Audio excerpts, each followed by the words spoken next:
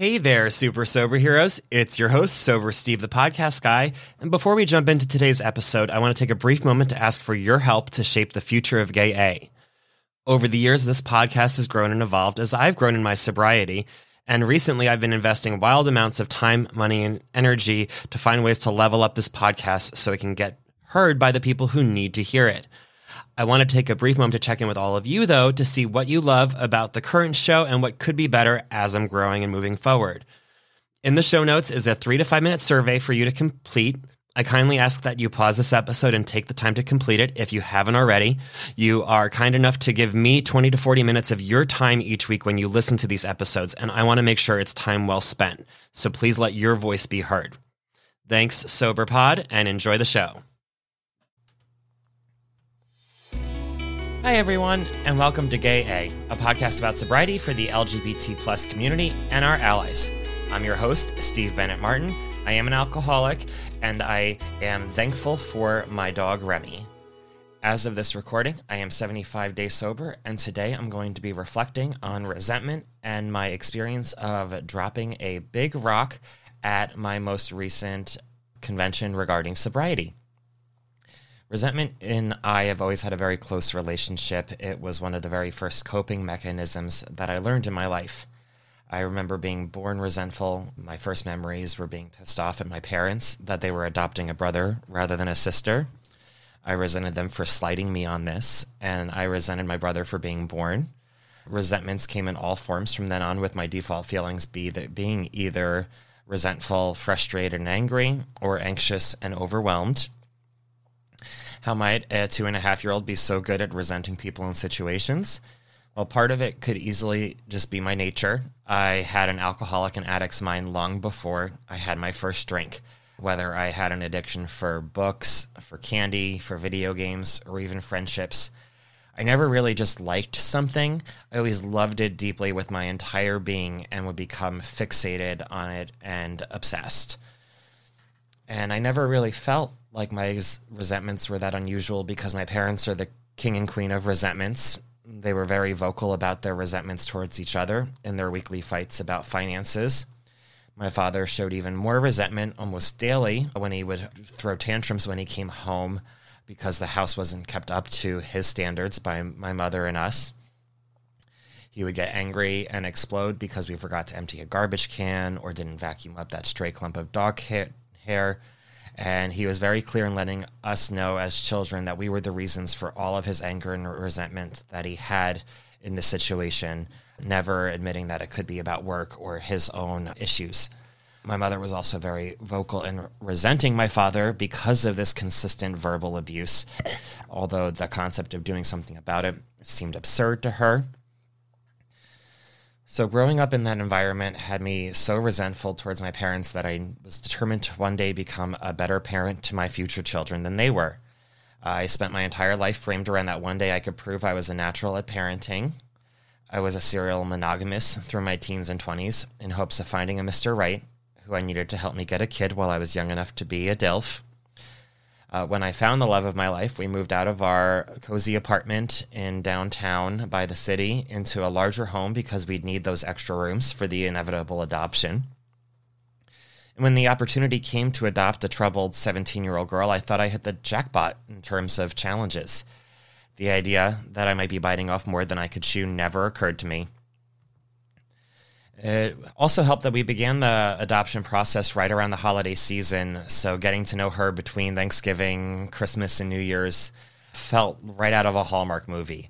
It was clear she'd been through so much and had trouble with people understanding her, but she just showed such eagerness to be part of our family and get that love that she needed. And we were, in my opinion, the answer to all of her problems if we were just able to show her unconditional love. I mean, after all, having a kid was all I ever wanted, so it would come naturally to my husband and I. Now, the phrase biting off more than you can chew reached a new meaning for us almost as soon as she moved into our home. After our little getting to know you period of, weekend visits up to her or days down here near our home, she moved in, and overnight the sweet teen who was eager to learn and love was gone.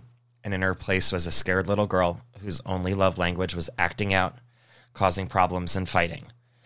We managed to keep it together and give her the benefit of the doubt for that first month. I even stayed completely sober, despite daily dramatic outbursts of defiance. Now, sometime in the second month of adoption, a resentment started to occur, which felt only natural with the emotional, verbal, and physical abuse we were enduring on a daily basis.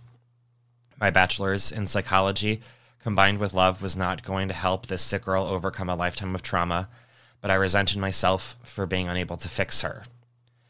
I resented the foster care system for their misleading us and hiding information that would have caused us to never try and take on this challenge. I resented her new caseworker for not connecting us with enough resources that would be able to help her and provide her the support she needed. My work schedule gave me the flexibility to deal with most of her daily difficulties, but that led me to resenting my husband for leaving it all on me, even though I knew that with his job he wouldn't be able to handle the daytimes.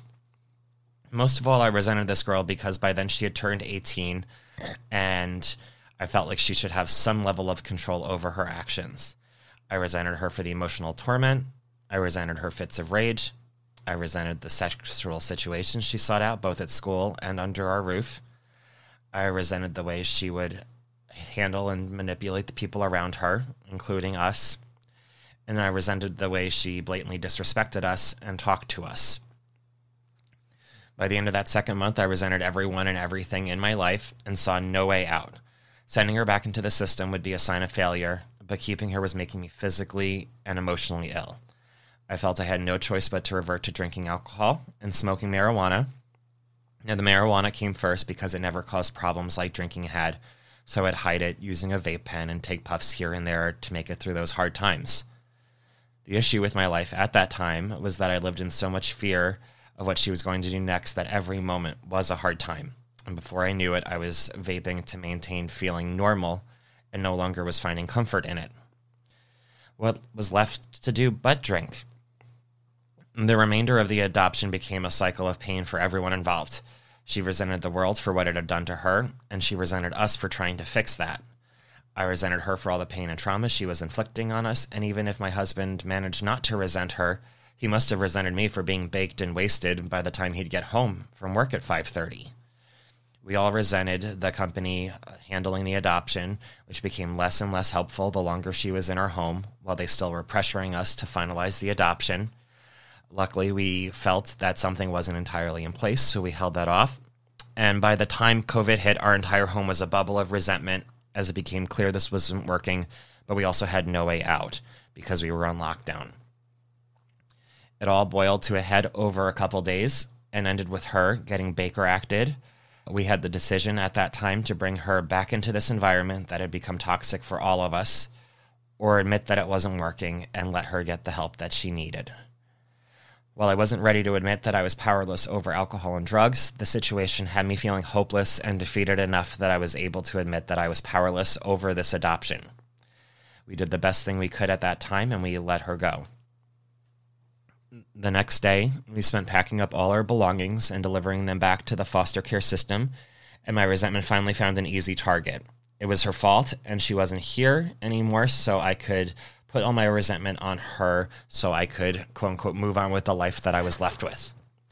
We did everything right until we couldn't with her, and she rejected it all. She acted out. She verbally abused us. She would fake pregnancies.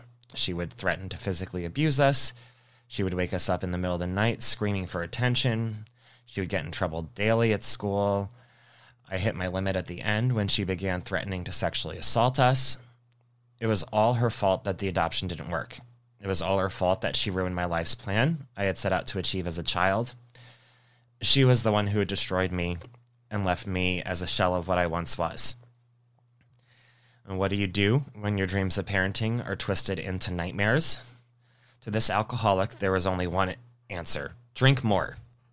While I always had a problem with the volume I would drink and how I would act once I was drunk, I never drank daily before that point in my life. From then on, it became a daily occurrence, though.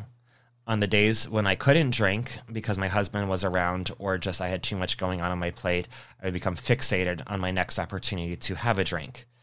I truly had an alcoholic's mind, and I wasn't blind to the fact that this all started the moment the adoption turned south, but I felt powerless over stopping this behavior. I felt like I had nothing left but alcohol. Fast forward to 70 days in my sobriety, and I still looked back at that failed adoption as the reason I became an alcoholic.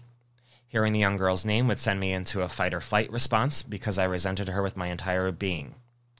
I was at this conference about sobriety, and out of all the options of a workshop of what to attend next, I was recommended by a friend to check out one called Drop the Rock.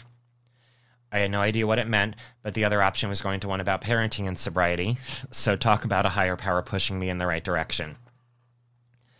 The concept of Drop the Rock comes from a story about a group of 12-step members going boating when one of them almost missed making it onto the boat.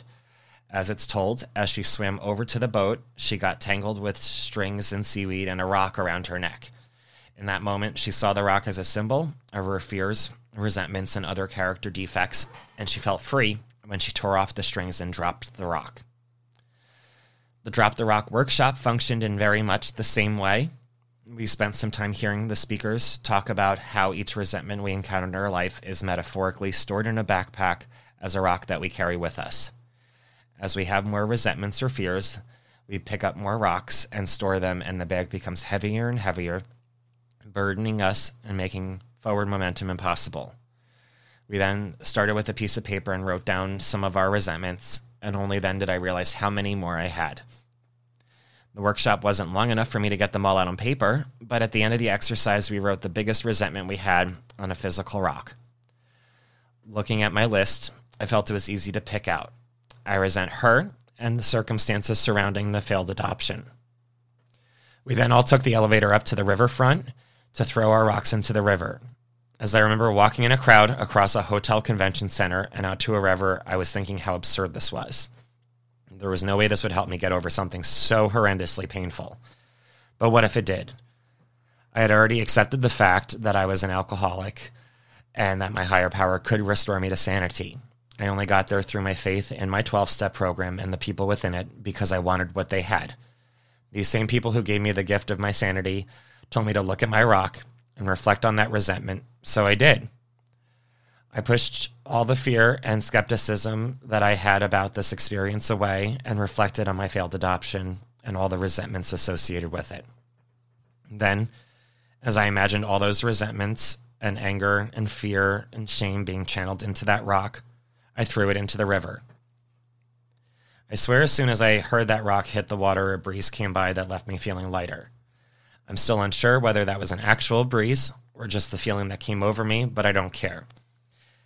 In that moment, I realized I can't resent a mentally and emotionally ill girl for acting like a mentally and emotionally ill girl.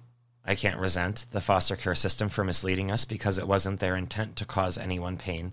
They just didn't know the full story. I can't resent my husband for working an office job during the time of the adoption because we both knew what he had going into it. And I can't resent myself failing an adoption when it was never a pass or fail situation. You can only try and make a square fit into a circle so many times before you admit to yourself that the pieces don't fit. It's not the fault of the circle or the square that one can't be forced through the other. The life that my higher power has planned for me and what they have planned for her are two different plans. We encountered each other in our lives for a short while for a reason.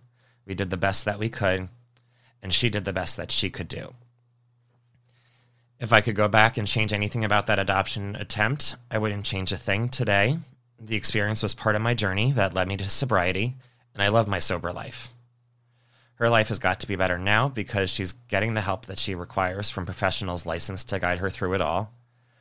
And my husband was always willing to do whatever it took to make me happy, but having a kid was never part of his plan. Since then, my higher power has guided us to the best dog I've ever met in my life, Remy, and we wouldn't have him if we didn't go through what we went through with her. I'm thankful I had the experience of attempting to adopt a child because if we didn't, I would have spent my entire life wondering what if. However, I no longer consider it a failed adoption. I just consider it an adoption attempt because we attempted it and ultimately it wasn't meant to work out. Now, I know I am where I'm meant to be, and I've reconnected with my higher power. In dropping my rock, I also dropped the biggest bundle of resentments I had weighing me down, and so I highly recommend if you harbor any resentments, maybe try that exercise of dropping the rock, because if you're anything like me, it might save your life and save your sobriety. thank you very much for listening to the share. Please rate and review if you've found this story helpful to your experience. If you are interested in sharing your story, getting involved with the show, or just saying hi, you can email me at gayapodcast@gmail.com. Make sure to follow us wherever you're listening so you can get new episodes when they come out every Monday and Thursday. And until next time, stay sober, friends.